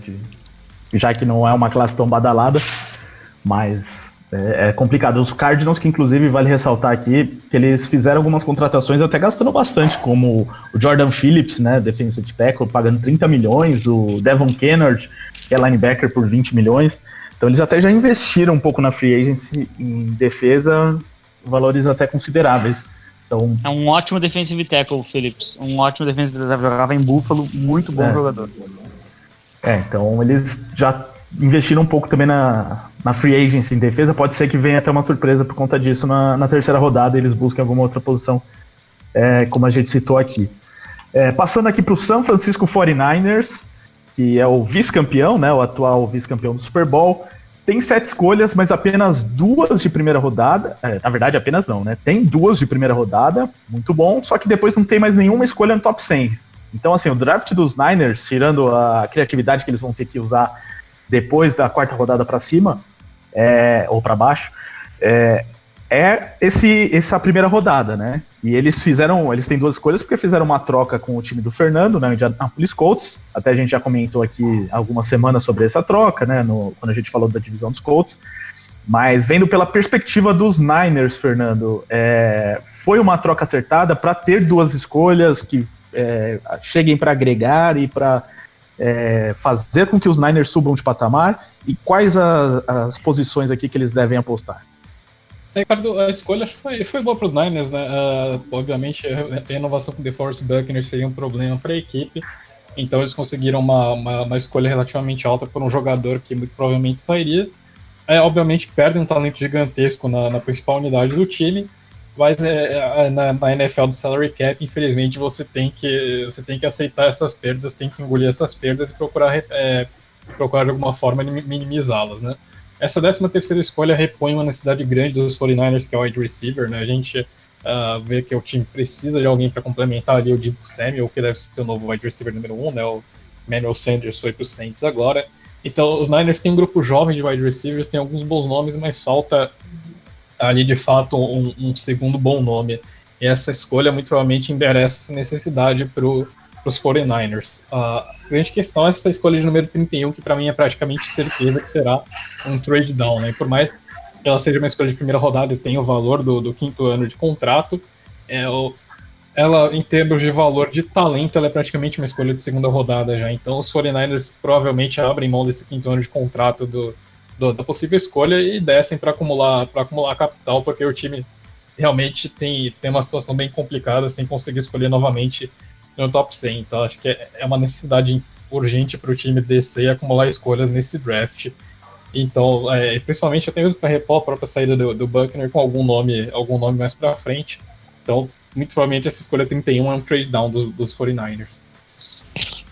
E como um cenário alternativo, eu concordo com o cenário ideal para os Niners, que é esse que o Fernando trouxe. Mas como um alternativo, e acho que é válido pensar assim também, os Niners esperarem a escolha de número 13 para ver o board. De repente, o Javon Kinlaw, defensive tackle de South Carolina, vai estar disponível. E seria uma escolha muito interessante para justamente preencher essa vaga que o Buckner deixou. É um jogador muito, muito, muito qualificado. Ele com certeza é um dos 15 melhores talentos desse draft. Valeria a escolha número 13. E na 31 o time poderia optar por descer, como o Fernando falou, ou ainda buscar um recebedor que poderia ser o seu número 1. Um Brandon Ayuk, por exemplo, de Arizona State, seria um nome sensacional para se ter em São Francisco. Mas assim, é necessário buscar um recebedor nesse draft. Talvez dando um trade down você consiga adicionar mais talento, né? O time ainda poderia pensar um pouquinho na sua secundária, que mesmo com algumas renovações, mesmo com alguns jogadores ali de qualidade e experiência, talvez esteja na hora de selecionar um corner para uma solução de mais longo prazo. A secundária dos Niners realmente está envelhecendo já, então isso muito provavelmente é uma necessidade do time. Eu acho que deve sair pelo menos um cornerback mais para frente, e até por isso o trade down faz sentido, né? O time de repente precisa de umas 2 escolhas adicionais para completar o elenco. Então acho que esse trade down faz cada vez mais sentido para a equipe, né?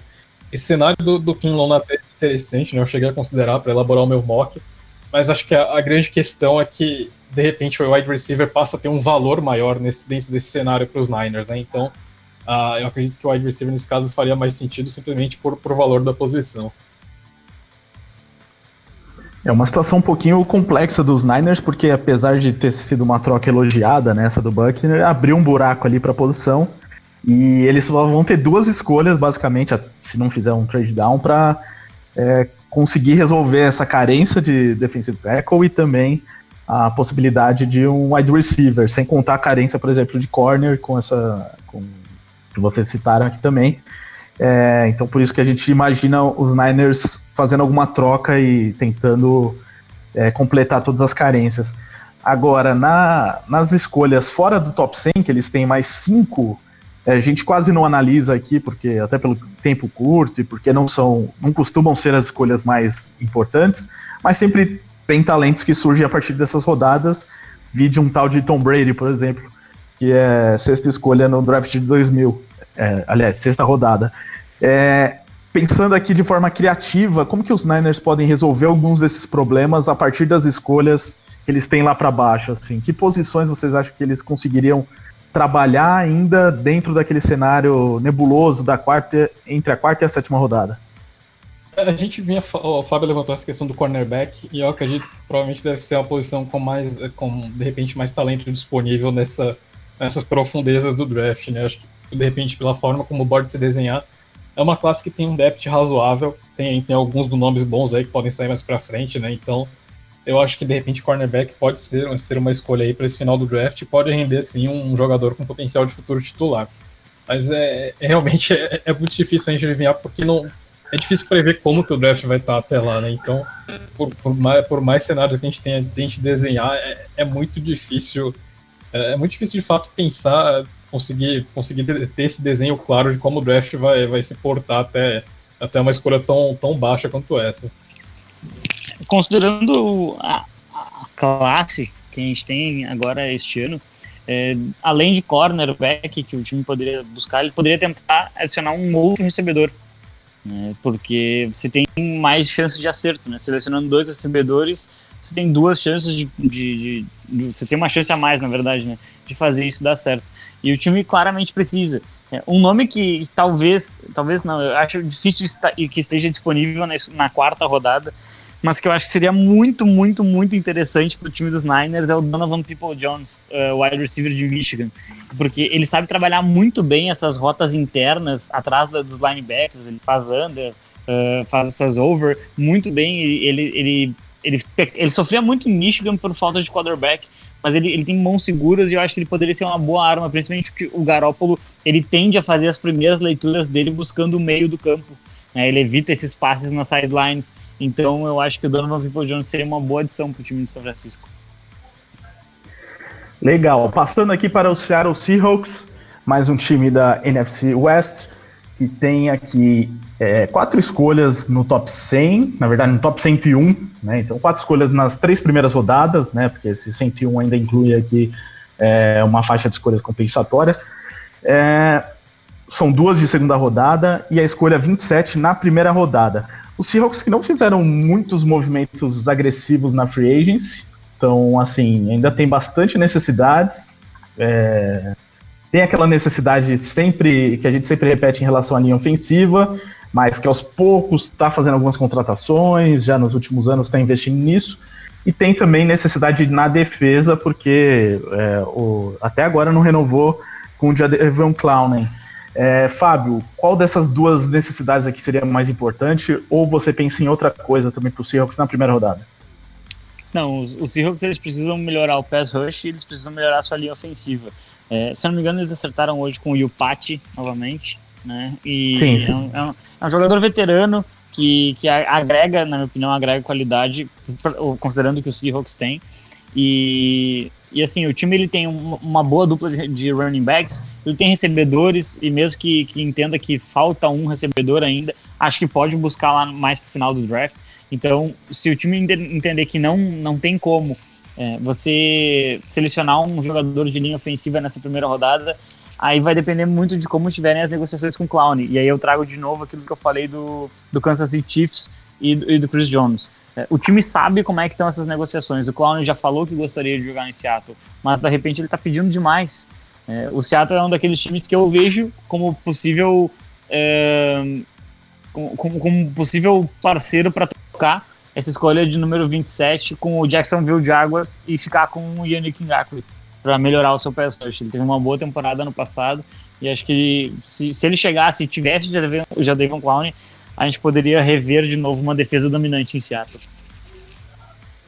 Essa situação do Seahawks, eu acho que pass rush é uma necessidade imediata maior, simplesmente porque o time tem o Russell Wilson, né? Então, eu vou me contradizer um pouquinho ali, porque eu falei sobre o Kyler Murray, né? Que por mais que o Kyler Murray seja um quarterback móvel, tem um limite, mas a grande questão é que eu acho que o Russell Wilson, cada vez, ele extrapola esse limite com sobras, né? Então, o Russell Wilson é um caso que você pode deixar uma linha ofensiva um pouquinho pior e concentrar em outras necessidades do elenco, né? O lado esquerdo da linha ofensiva do Seahawks talvez não seja um problema tão grande assim, e até por isso o time pode se dar o luxo de selecionar um jogador de linha ofensiva mais pra frente, e pass rush é uma necessidade mais imediata, né? O Fábio levantou uma movimentação interessante, que seria fazer o inverso do que aconteceu no outro ano, né? Que eles cederam o Frank Clark para os Chiefs, e poderiam de fato buscar o Ngakoue, por exemplo, ou então selecionar um talento, né? Nessa posição que o Seahawks selecionam, tem muitos edge rushers bons ali para jogar na parte da frente da linha defensiva, então eu acho que também seria uma possibilidade pro time considerar, né? E aí realmente pesar e ver o quanto compensaria assumir o Ngakoue aí com um salário mais caro, ou de repente selecionar um jogador jovem e enfim, que é mais cap friendly e tem mais anos pela frente também disponíveis. Inclusive, dando mais um teaser do mock do Fernando, ele colocou aqui no Seahawks o Yetur Gross-Matos, que é de Penn State. Esse daqui seria um nome que faria a torcida do Seahawks feliz, Fernando? Foi um fit que eu gostei bastante quando eu estava fazendo meu mock. tanto pela questão de esquema, né? O Gross Matos basicamente jogaria na mesma posição que ele atuou em Penn State também, quanto pelo talento do jogador, né? Ele foi um jogador um pouquinho problemático fora de campo, ele teve acusações de bullying dentro do vestiário, chegou a ser suspenso pela equipe, mas ele demonstrou uma evolução, então talvez de repente essas arestas já tenham sido aparadas, né? Mas ele acabou caindo um pouco justamente por conta disso, mas é um jogador extremamente dominante na função que ele exerce, né? Ele ganha muito facilmente a batalha nas trincheiras, ele é muito ágil e muito forte, então acho que seria um nome aí que o torcedor do Seahawks gostaria bastante de ter na equipe. Bom, os Seahawks, eles já selecionaram não, eles já contrataram ou renovaram na Free Agency com o Brandon Shell, o BJ Finney, o Cedric Ogbuei, e ainda tem mais um que é o Will Pat, que o Fábio falou agora há pouco. Então eles meio que já reforçaram bastante, assim, ou reforçaram ou investiram em jogadores e renovaram com jogadores de OL, que talvez seja mais um indício de que eles não vão gastar essa escolha de primeira rodada em OL, pelo menos pelos investimentos. E aí, Fábio, você acha que dá para eles investirem em bons jogadores de OL na segunda e na terceira rodada e compensar essa falta de uma escolha mais cedo? Então, considerando a posição do Seattle no draft, essas escolhas mais tardias de segunda e terceira rodada, eles buscariam um projeto, né? Não buscariam um jogador. Dificilmente vai se encontrar ali um jogador de interior de linha ofensiva que esteja disponível, né, baseado naquilo que se projeta, para você pegar e colocar desde o primeiro ano. Mas eu acho que tem bons talentos crus, né? Até no programa no USA na Rede eu citei o Damian Lewis de LSU, que eu acho que seria uma escolha interessante, é um projeto bem interessante mesmo para ele. Ele é um jogador muito forte, ele é um jogador pesado, e ele teria bastante capacidade de enfrentar, por exemplo, essa parte interna da linha defensiva de São Francisco. Aaron Donald não dá para dizer, né? Ninguém consegue enfrentar, mas ele poderia tentar. E a própria linha defensiva dos Cardinals, que agora conta com o Phillips, né? A gente sempre fala muito de left tackle e a gente acaba às vezes esquecendo um pouquinho que em algumas divisões, em alguns times, o right tackle, às vezes os guards, eles são quase tão importantes quanto, ou até são tão importantes quanto.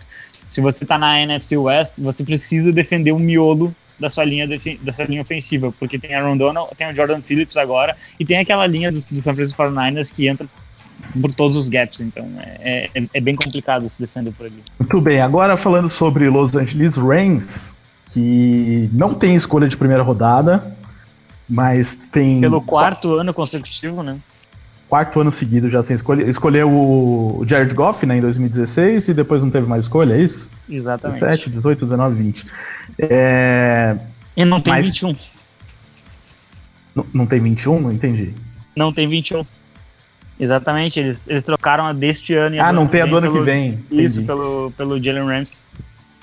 Que coisa, hein, Rams? E o engraçado é que os Rams, de certa maneira, a gente não tá observando uma reconstrução completa da equipe, porque ainda os principais talentos jovens estão lá, até tem reforços como Jalen Ramsey e tal, mas saíram alguns jogadores importantes, só para citar um Todd Gurley, que fazem com que o time esteja num momento assim de entre-safra, pelo menos, né?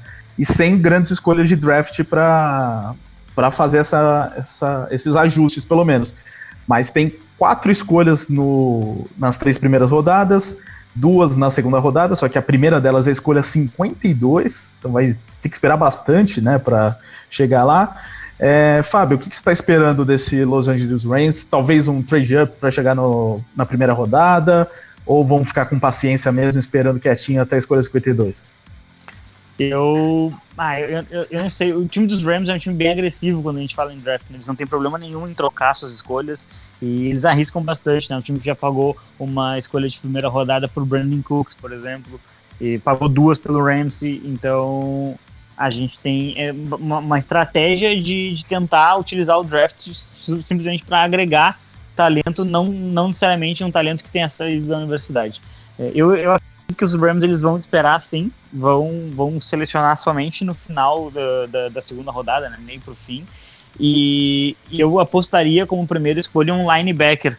Os Rams tiveram algumas perdas, especialmente o Corey Littleton, e há uma necessidade muito grande aí no miolo da defesa, porque a linha ela acaba sendo muito forte, pela questão do Donald principalmente, e a secundária tem o Ramsey e tem o Taylor Rapp, que é um safety que eu gostei bastante, chegou ano passado de Washington, e então assim, acredito que o miolo da defesa seja a parte mais urgente no momento. Eu acredito que de fato, acho que linebacker realmente é necessidade, de repente um edge rusher ali, mas realmente a questão é que os Rams eles deram, são um exemplo de um all-in que não ficou por muito pouco de resultar em um Super Bowl, e agora o time começa a ver as primeiras consequências, né? E uma delas é justamente essa, a dificuldade de ficar contra o cap e ter dificuldade para repor as peças que vão saindo, né? Que vão sendo essas baixas por conta do salary cap do time. Então, realmente o time, acho que pela posição que o time selecionou no draft, de fato, de linebacker ou edge rusher seriam as necessidades maiores aí. O Fábio citou a secundária, acho que realmente é uma secundária que tem talentos aí. O Taylor Rapp, apesar de ter alguns problemas de excesso de agressividade, acabar cometendo alguns errinhos por conta disso, ele tem talento e deve crescer bastante no segundo ano. Então, realmente, eu colocaria mais linebacker e edge rusher, e obviamente, acho que repor a saída do Todd Gurley vai acabar, fatalmente, será uma necessidade mais pra frente nesse draft. Nenhum dos dois running backs que os Rams têm como número 1 e 2 atualmente no elenco conseguiu convencer muito para ser o número 1 mesmo, ou até mesmo atuar em uma situação de comitê. Então, eu acho que esses são as principais necessidades que os Rams terão nesse draft com poucas escolhas na parte inicial. Vocês veem os Rams usando já a primeira escolha deles, a 52, em running back? Olha, considerando que seu head coach é uma mentalidade ofensiva muito forte e precisa de um running back para fazer o ataque andar da maneira fabulosa que andou durante a temporada de 2018, eu não veria com surpresa. Eu particularmente gosto muito do Jonathan Taylor e do J.K. Dobbins. São dois jogadores bastante completos que podem estar sim disponíveis na escolha dos Rams, então chegariam para ser o running back número 1 e para dar esse ataque não a mesma cara de 2018, mas uma configuração um pouquinho diferente, que lembrasse bastante, né? Os Rams, bem como o Fernando falou, né? Os Rams e até de certa forma os 49ers, eles são times que deram all-in e infelizmente para essas franquias acabaram não vencendo o draft, né? E agora não venceram o Super Bowl, e agora no draft você acaba sentindo os efeitos disso, né? Os Niners não têm escolha de segunda, terceira e quarta rodada porque reforçaram o time, mas infelizmente pararam no Patrick Mahomes, então os times têm que acabar se adaptando às escolhas, né?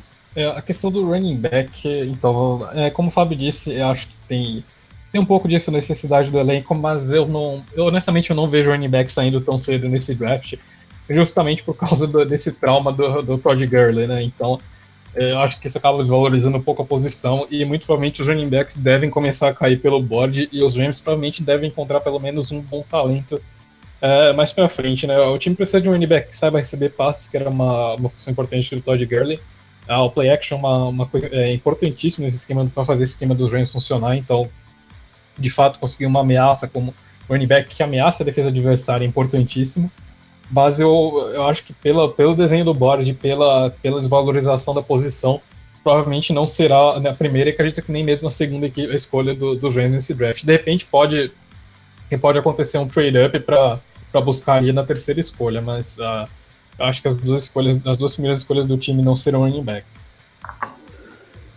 Muito bem. Algum analista mais ousado diria que eles vão contratar talvez um kicker, né? Porque perderam o Greg Zuerlein agora, eles contrataram 2 caras, né, essa semana para brigar ali por posição. A gente sabe que kicker não costuma nem ser escolhido no draft, mas tem alguns times que escolhem, né? Por exemplo, o Fábio lembra bem de uma grande escolha dos Raiders no ano 2000, né?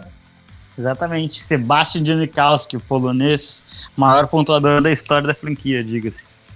Então pode acontecer, né? Já tivemos o Roberto Aguayo recentemente na segunda rodada, né? Vai que os Buccaneers gostam muito de selecionar kicker, né? No ano passado teve o Matt Gay, que inclusive virou o titular da equipe, né? Foi uma escolha de 4ª rodada, inclusive.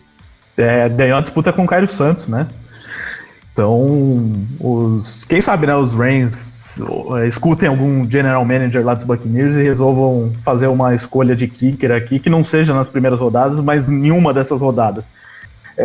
Bom, aí se vocês quiserem saber quais são os melhores kickers da classe, vocês mandam mensagem para @ThePlayoffsBR, que a gente passa a mensagem para o Fernando e para o Fábio, que eles vão entrar em contato com vocês, porque a gente não vai analisar kicker hoje, tá? Mas chegamos ao fim do primeiro bloco, conseguimos falar aí das 8 equipes de hoje, das 2 divisões, assim fechamos o nosso especial de estratégias de draft. Antes de fechar o programa, a gente vai para o intervalo aqui do The Playoffs na Webputs, intervalo nada normal. Na volta ainda tem o nosso melhor de 30 com as perguntas que recebemos do FAQ The Playoffs. Pix. Maravilha, Ricardo, chamo vocês aí na sequência. The Playoffs na WP, vamos pro nosso intervalinho, recados rápidos aqui da WP pra vocês. Fica por aí, aproveita e manda o teu recado, a tua pergunta aí pro FAQ The Playoffs e melhor de 30, tudo junto, embolado aí no próximo bloco. Jogo rápido aí, 10 minutinhos até encerrar o programa. Então é o 11 9 4666 8427. Esse é o WhatsApp do The Playoffs. Manda uma mensagem pra eles. Se tu já tá nos grupos aí de NFL, né, do The Playoffs, é só mandar a tua pergunta, a tua mensagem, que o pessoal lê ao vivo logo na sequência, beleza? Recadinhos aqui da WP e a gente já volta. Não sai daí. Programa The Playoffs. Podcast é uma tendência. Muitas pessoas procuram produtos de áudio para se informar, se divertir e até para conhecer novas marcas. Chegue na frente, coloque seu podcast no ar com a WP Oncast. Estúdio equipado e preparado para gravação presencial ou à distância. Equipamentos específicos e a inteligência estratégica de quem vive o mundo digital. Use o podcast para promover produtos, serviços e fortalecer o relacionamento com o seu público. WP Oncast, o seu podcast no ar. Entre em contato pelo fone ou WhatsApp 549-9620-5634 ou pelo site wpcom.rs/oncast. Você sabia que um ambiente com seleção musical personalizada aumenta o consumo em até 21%? E com anúncios de promoções, descontos, produtos, serviços e tudo que sua empresa tem de melhor, esse número pode ser ainda maior? Conheça a WP Rádio Empresas, uma ferramenta desenvolvida para você explorar ao máximo seu som ambiente. Use a programação da sua rádio exclusiva para promover o que você quiser, além de fortalecer o relacionamento com o seu cliente e aumentar o seu faturamento. WP Rádio Empresas. Saiba mais entrando em contato pelo fone ou WhatsApp 549-9620-5634 ou pelo site wpcom.rs/radioempresas. Tá rolando The Playoffs na WP. A WP preparou mais uma pra ti que curte as clássicas, aquelas que fizeram a trilha sonora dos anos 2000. Todas as sextas, das 10 da manhã ao meio-dia, Putz Cassete, 2 horas com as músicas que marcaram a virada do milênio. Putz Cassete, todas as sextas, a partir das 10 da manhã, só aqui na Web Putz. Ô gurizada, seria massa se tivesse um programa ao vivo que falasse dos eventos da região e das principais notícias da música, né? Putz, seria muito massa. Melhor ainda também se trouxesse dicas pra galera que tá começando e tocasse o som deles. Isso, podia até rolar umas entrevistas especiais com artistas e profissionais da cena também. Tá, peraí. Então vamos fazer um programa de rádio? Programa Gritaria ao vivo. Bate-papo sobre a cena underground, notícias, sorteios, entrevistas, muita música independente e as ações e eventos que movimentam a região. Programa Gritaria. Quintas às 9 da noite, horário de Brasília, só aqui na Web Putz. Se liga! Esse programa é uma reprise. The Playoffs na Web Putz. Muito bem, The Playoffs na WP de volta, e só reforçando, né? Baixe o aplicativo da WP para facilitar a tua vida. É o app da WP com a programação da rádio e todas as novidades, todas as notícias na palma da tua mão. É só ir lá na Google Play, né, e baixar, é gratuito, é free. Pessoal aí que tem iOS, que tem Windows Phone, que tem outro sistema operacional, é só usar aí o site webputs.com.br, né? O nosso serviço aí via mobile que funciona tão bem quanto o aplicativo, beleza? Novidades da WP logo mais. Equipe The Playoffs, voltamos. Valeu, Pix, estamos de volta com o The Playoffs na Web Putz, segundo bloco. Continue com a gente, porque agora a gente vai de melhor de 30. Maravilha. Melhor de 30.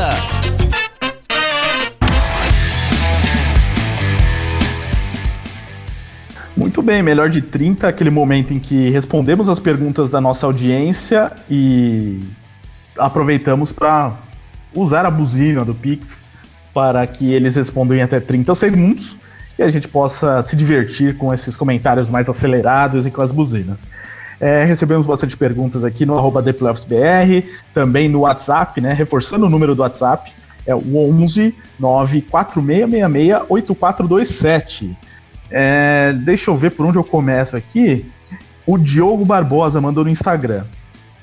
Quem vocês acham que Seattle draftará com a escolha 27? A gente já falou bastante disso no primeiro bloco, mas, Fábio, eu acho que você não citou um nome, né? Então você é o escolhido para responder aqui o Diogo. Diga qual é o melhor nome para você, para os Seahawks draftarem com a 27ª escolha e por quê? Olha, se estiver disponível, eu acho que valeria a pena o projeto AJ Peneza, o Edge de Iowa, porque estaria nas mãos de um grande defensor, de um grande coordenador defensivo, no caso, né, uma mente defensiva, que é o Pete Carroll, e é uma clara necessidade de Seattle, então acho que junta a fome com a vontade de comer. O Peneza é um grande valor, ele teve um combine ruim, por isso que ele caiu, mas ele é um grande valor nesse draft. Inclusive, ele não tá nem no mock do Fernando, hein? O Fernando, pelo jeito, não gosta muito dele. Eu acho que o Epeneza, por conta do combine dele, acabou caindo na lista de prioridades, né? Então ele muito provavelmente deve ser mais um nome de segunda rodada mesmo. Túlio Moraes, também no Instagram. É verdade que os Bengals vão trocar a sua escolha com... Qual time que ele citou aqui? Com os Dolphins. Como o próprio nome diz, né, o FAQ The Playoffs, são perguntas e respostas frequentes, né? Então toda semana estou perguntando sobre isso, mas, Fernando, cada vez mais próximo do draft, parece que isso também está cada vez mais distante, né? Pois é, até aparecem os rumores, né, que os Dolphins estariam interessados em realizar straight up, mas como a gente discutiu na semana passada, eu pessoalmente acredito que não vale a pena pros Bengals cederem essa escolha, né? O que o Joe Burrow traz para a equipe talvez seja mais valioso do que os Bengals conseguiriam numa troca. Então, acho pouco provável, para não dizer impossível. Olha só, o Felipe... Qual é o nome dele? Felipe Momba. Ele pergunta aqui sobre os Niners. Qual um cenário possível para os Niners fazerem com as escolhas 13 e 31 do primeiro round? Bom, a gente já falou bastante disso no primeiro bloco, então, Felipe... ouça o programa nessa quarta-feira, caso você tenha perdido o primeiro bloco. Tem uma análise completa sobre o que os Niners podem fazer com essas escolhas. Inclusive, a gente falou bastante aqui da chance de troca dessa escolha 31. O Lucas dos Anjos, ele pergunta aqui: vocês acham que os Niners deveriam pensar em um backup vindo do draft para o Jimmy Garoppolo? E aí, Fábio? Não, acho que não. O time, se ele aposta no Jimmy Garoppolo como realmente seu quarterback, ou então ele busca um titular. Não é momento para buscar um backup. Porque, como a gente comentou, os Niners eles têm poucas escolhas nas primeiras 100. Então, seria um desperdício você gastar 31 com um quarterback, sendo que você, em tese, aposta no Garoppolo. Então, aí não faria muito sentido. Tem que adotar uma estratégia que seja única. Então, você troca o Garoppolo e investe num quarterback, mas eu não vejo isso acontecendo.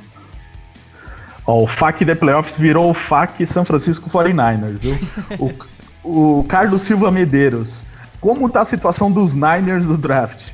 Falamos bastante aqui no primeiro bloco, Carlos. Volta lá no primeiro bloco. Estaremos nesta quarta-feira no Spotify, no SoundCloud, iTunes, Deezer. Procura lá que tem toda a análise do draft dos Niners. Torcida do Niners combina, hein, Ricardo? Eles combinam pra vir aí tal dia, tal programa, vamos falar tudo junto. Ainda mais que o assunto é a divisão deles. E a gente fez até um levantamento recentemente no Instagram, que a gente publicou também no YouTube, que é sobre as torcidas, as maiores torcidas da NFL no Brasil, e a dos Niners é a maior torcida segundo esse levantamento. Ah, é? Então, era, né? A do Buccaneers passou agora. Agora... E a dos Patriots também deu uma baixada violenta, né? Sim, foi pro último lugar. 23ª. Ela tá atrás dos Lakers, eu acho. Os Chiefs também vão subir muito nesse próximo ano. Com certeza. Sim, tem gente que torce no sábado, chora no domingo do Super Bowl. Olha aí, alfinetada aí pra alguém. Mas, bom, seguindo aqui o Diego Bonetti, que é da nossa equipe, inclusive, e por acaso é torcedor dos Niners, é claro. Ele quis perguntar e participar aqui com a gente. E ele perguntou aqui o que vocês acham. Essa o Fernando responde. Em um cenário em que o Dilch e o Lamb já seriam selecionados na escolha 13, você acha que, antes da escolha 13, você acha que os Niners devem ir de Ruggs, CJ Henderson ou Kinlaw? Entre se esses três estivessem disponíveis aqui, Fernando, para a escolha 13. Nesse caso, eu concordaria com o Fábio disse antes, eu iria com o Javon Kinlaw, tanto por uma necessidade de substituir o DeForest Buckner, quanto por talento, né? O Kinlaw ainda é um pouquinho bruto em termos de talento, mas ele é simplesmente um monstro em termos de porte físico.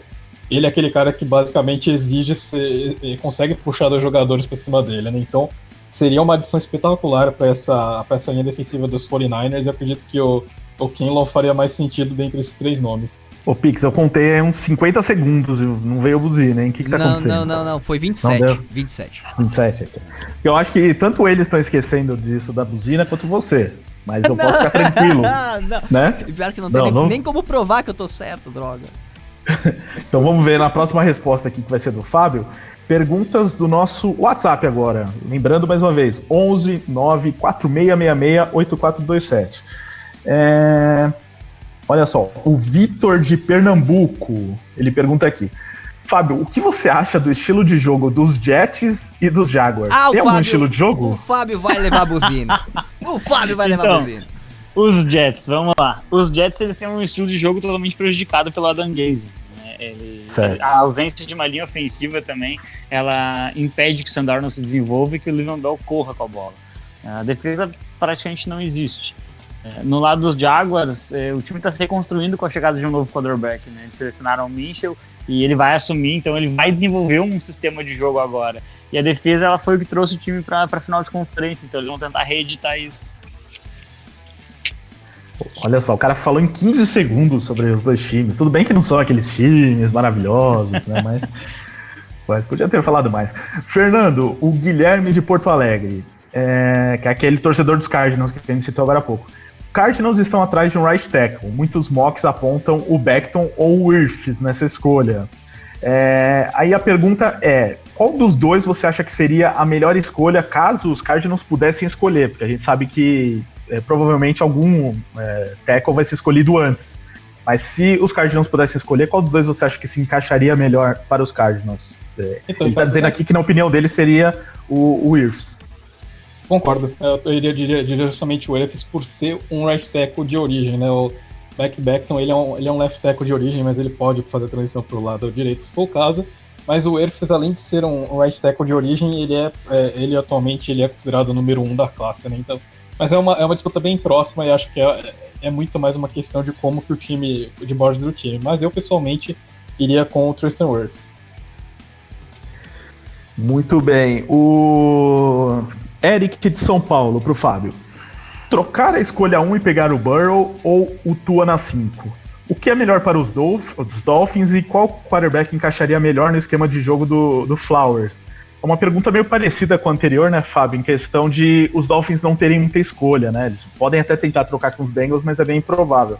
Então, teoricamente, se eles pudessem fazer essa troca, ou se fossem mais precavidos mesmo e quisessem ficar na 5, qual dos dois você acha que encaixaria melhor nesse esquema dos Dolphins? Não pensando só qual é o melhor. Então, os Dolphins, eles têm armas, né? Eles têm armas para subir se eles quiserem. Entre a primeira e a segunda rodada, eles têm 5 escolhas. Então, seria uma possibilidade. Mas aí que tá. O time tá fazendo uma reconstrução e parece a primeira chance de ganhar a divisão depois de tanto tempo, né? Porque o Brady não tá mais no New England, então parece que a divisão tá aberta. Então, não seria prudente, na minha opinião, dar um trade-up e gastar tantas escolhas simplesmente pelo quarterback. É óbvio que é uma parte muito importante do time, a posição mais importante do jogo, mas tem...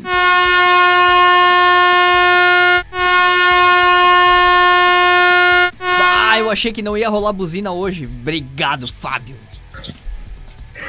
É importante ter buzina pra gente reforçar o que é o quadro, né? Senão o pessoal até esquece, susto né? Que eu levei, fiquei aqui, será que não vai rolar buzina hoje? Fiquei Ainda bem. Obrigado, Fábio. Fábio Muito sempre obrigado, salvando. Fábio. Sempre salvando. Estamos aí pra isso, né? Inclusive, só complementando essa resposta, os Dolphins, no começo do ano passado, né, quando a temporada do college nem tinha começado, todo mundo dizia já que era um tanque forçado dos Dolphins pensando no Tua, né? Porque ninguém falava do Joe Burrow como a primeira escolha. Então, provavelmente, eles ficando com o Tua, eles ainda estão resolvidos com o que eles queriam, né? Exatamente. Poderiam curar o Tua melhor, né? Deixar ele se recuperar bem fisicamente e ter anos de sucesso, né? Que Miami não vê desde o Damari, não. Esse que é o problema, né? Ter sucesso em Miami. Mais uma aqui no WhatsApp. Fernando. Bom, essa a gente até já respondeu. O Antônio Afonso, de Dom Pedro, Maranhão, ele pergunta se os Broncos, de olho em wide receiver, se eles deveriam subir no draft para pegar o CeeDee Lamb ou o Jerry Jeudy. O consenso aqui foi que não, né? Que vocês não subiriam para pegar outro wide receiver, né? Eu pessoalmente não subiria justamente por conta do depth da classe, né? Então, subir seria justamente num caso em que um board está muito definido e o time tem o número 1, número 2, número 3 muito claros ali. Mas caso contrário, realmente não compensa por ser uma classe com tanto depth. Como a gente já falou, parece que o Ruggs realmente é o interesse maior dos Broncos, justamente para ter um cara para explorar esse braço forte do Drew Lock, né? E o Ruggs seria esse jogador para alongar o campo e sair anotando home runs. Fábio, o Adrian Lucas Ferreira, de Paulo Afonso, na Bahia. Programa chegando a diversos lugares, hein? Com a situação fragilizada dos times e problemas no cap, alguns outros precisando de quarterback, quais os destinos prováveis para Andy Newton, Ken Newton, entre outros? Esse entre outros eu vou deixar de lado, Fábio, mas Andy Dalton e Ken Newton nesse momento, qual você acha que são os destinos prováveis? É difícil dizer porque poucos times estão à procura de um quarterback nesse momento que esteja na free agency. Os times eles vão tentar mais no draft. Eu particularmente acho que o Andy Dalton poderia fazer um certo estrago em New England, muito pelo fato de que eu acredito demais nessa comissão técnica dos Patriots. E o Cam Newton, ele precisa provar que ele está saudável, antes de mais nada. Então, dependeria muito. Eu não consigo ver um fit hoje pro Cam Newton dentro da NFL, mas também poderia.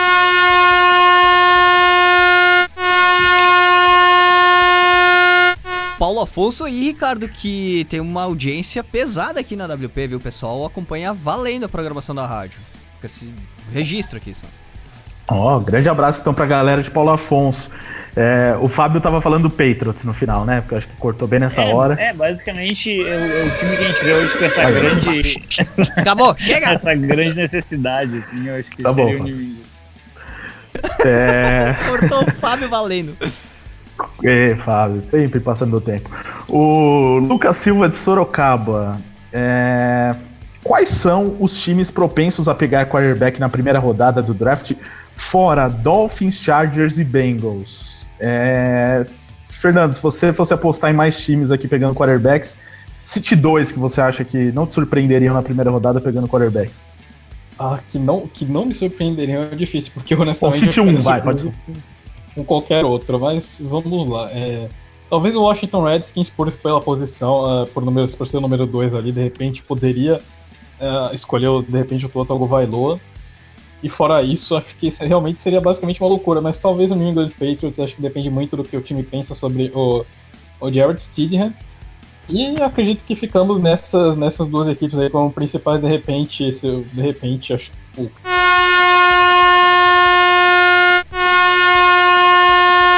Só pra não deixar o Fábio sozinho, o Fernando também levou a buzina do dia. Agora sim tá fazendo jus ao quadro. Tô feliz. Muito bem, então depois de tantas perguntas eu vou mandar só mais uma, que é a pergunta do editor, que é a minha pergunta, né, que de vez em quando eu incluo aqui, porque eu já tinha pensado nessa pergunta há um tempo e eu esqueci de fazer antes, quando a gente falou dos destinos do Tua.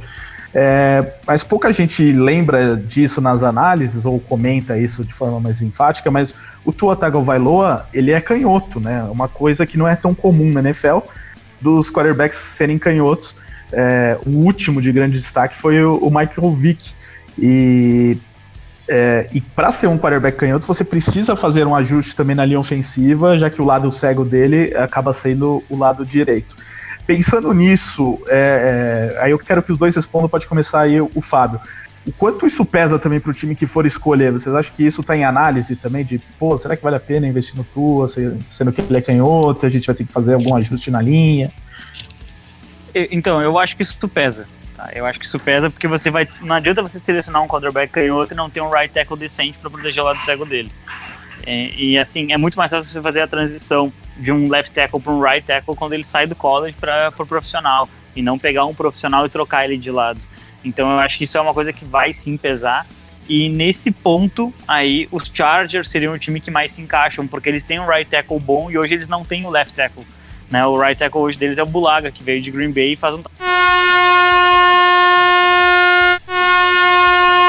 Fábio, tu faz de propósito, né, cara? Eu odeio te buzinar porque eu sei que tu tem um monte de coisa pra falar ainda, mas eu preciso. Bom, quem quiser falar mais com o Fábio, ele vai passar o Twitter dele daqui a pouco, aí ele conta tudo que ele quer falar e a buzina não deixa. Então agora o Fernando tem os 30 segundos pra comentar isso. Então, eu acredito que essa questão obviamente pesa, mas eu acho que nisso entra um pouco também as opções que o time tem no draft, né? E por conta disso, os Dolphins têm a opção de selecionar um right tackle junto com o Tua Tagovailoa, né? Então, acho que até por isso acaba sendo um fit interessante. Então, isso vai gerar uma reação das equipes, obviamente, mas não acho que vai ser o fator que vai afastar uma possível escolha do Tua Tagovailoa. Então, os dois times, de fato, os Chargers e os Dolphins, têm...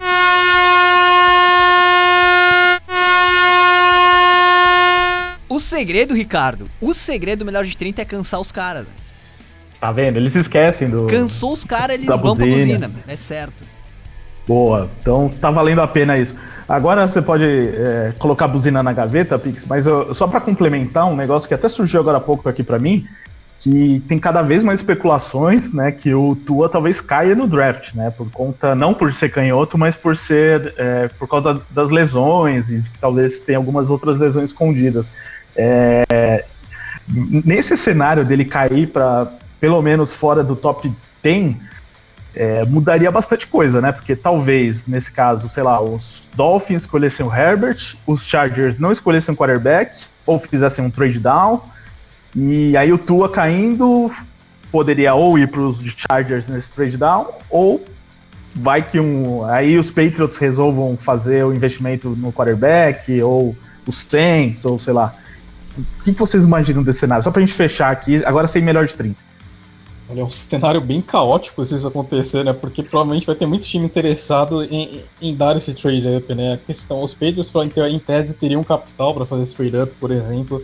O Saints não tem esse capital, mas a gente já viu o time gastar escolha de primeira rodada para selecionar o Marcus Davenport, então precedente para selecionar o Tua definitivamente existiria. Enfim, acho que até de repente, não sei se o Fábio concorda, mas os Raiders provavelmente já queimaram bastante o card. De repente, se não enxergarem o Mariota como solução, poderiam ser um possível destino aí pro Tua Tagovailoa, mas basicamente criaria o caos aí no draft se isso acontecesse. Esses rumores eles têm crescido e geralmente eles colocam o Jordan Love nos Chargers, né?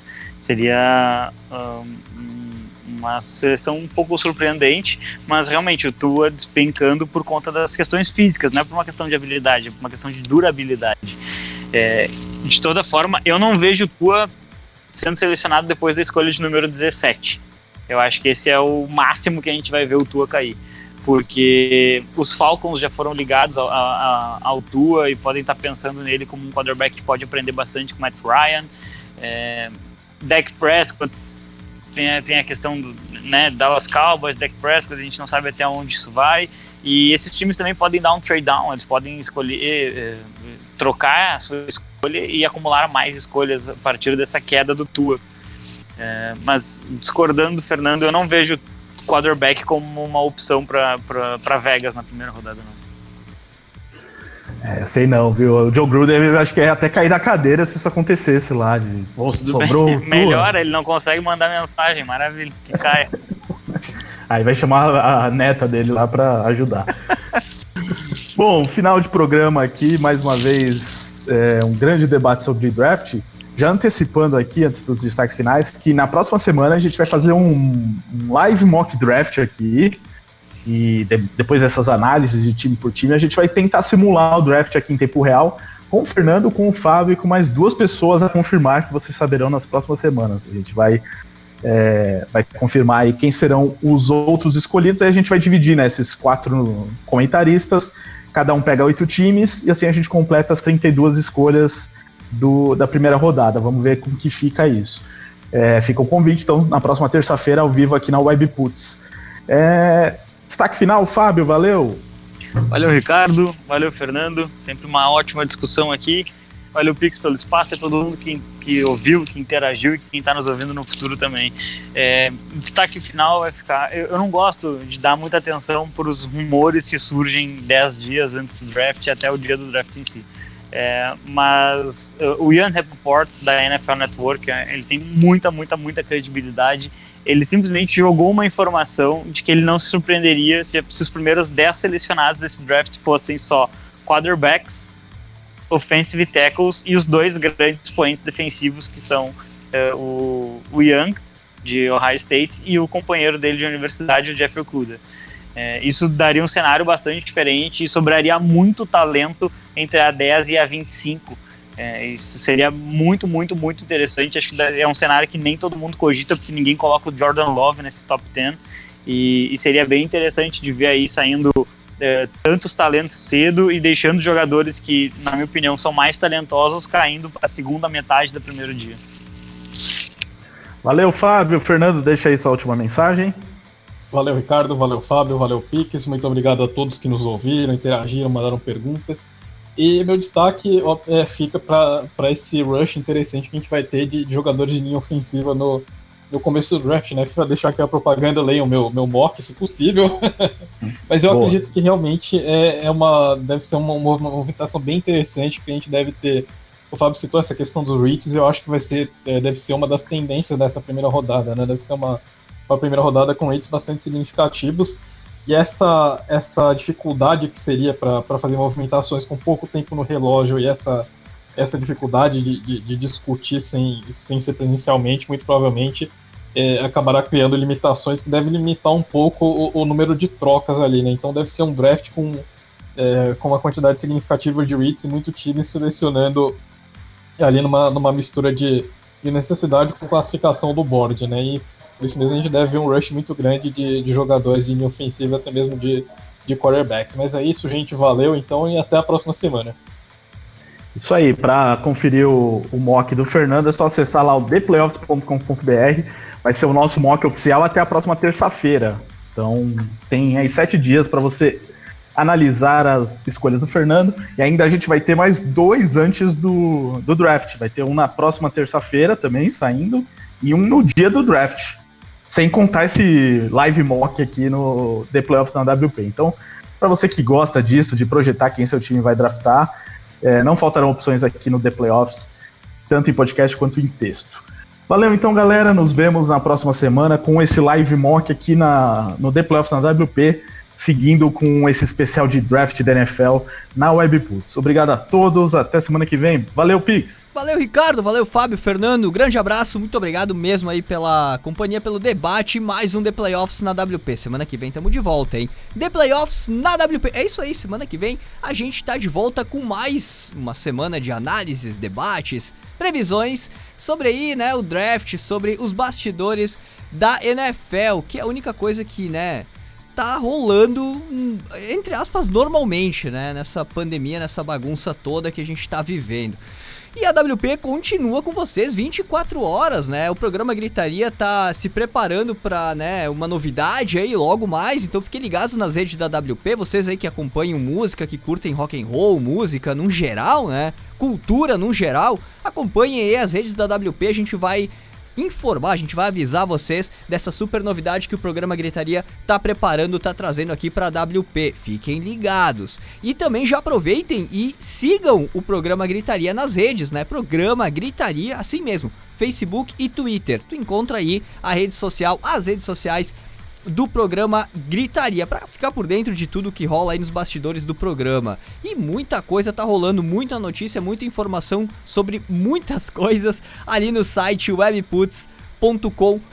Eu sou o Pique, agradeço de coração a companhia de vocês aí durante todo esse The Playoffs na WP, quase 2 horas de programa falando sobre o draft e os bastidores, né, da NFL. E fica o convite para acompanharem e continuarem ligados na programação da Webputs e nas redes sociais da rádio Webputs, Twitter, Instagram, Facebook e também no YouTube como Webputs TV, facinho. E o super app da WP, né, o aplicativo da Webputs, tá disponível para Android, né, para dispositivos aí que tem o Android, né, no seu sistema operacional, gratuitamente lá na Google Play. E tu que tem aí iOS ou qualquer outro sistema operacional no teu dispositivo móvel, né, é só acessar o site webputs.com.br, dar o play e acompanhar a nossa seleção musical caprichada e a nossa programação de conteúdo aí também, que fica 24 horas contigo. Fechado? Grande abraço, gente, valeu pela companhia. Agora com vocês a programação do Engrossou o Caldo e logo na sequência Madruga WP. Valeu, gente, até terça que vem, 9 da noite, com mais uma edição do The Playoffs na WP. Programa The Playoffs, terças às 9 da noite, horário de Brasília, só aqui na Webputs.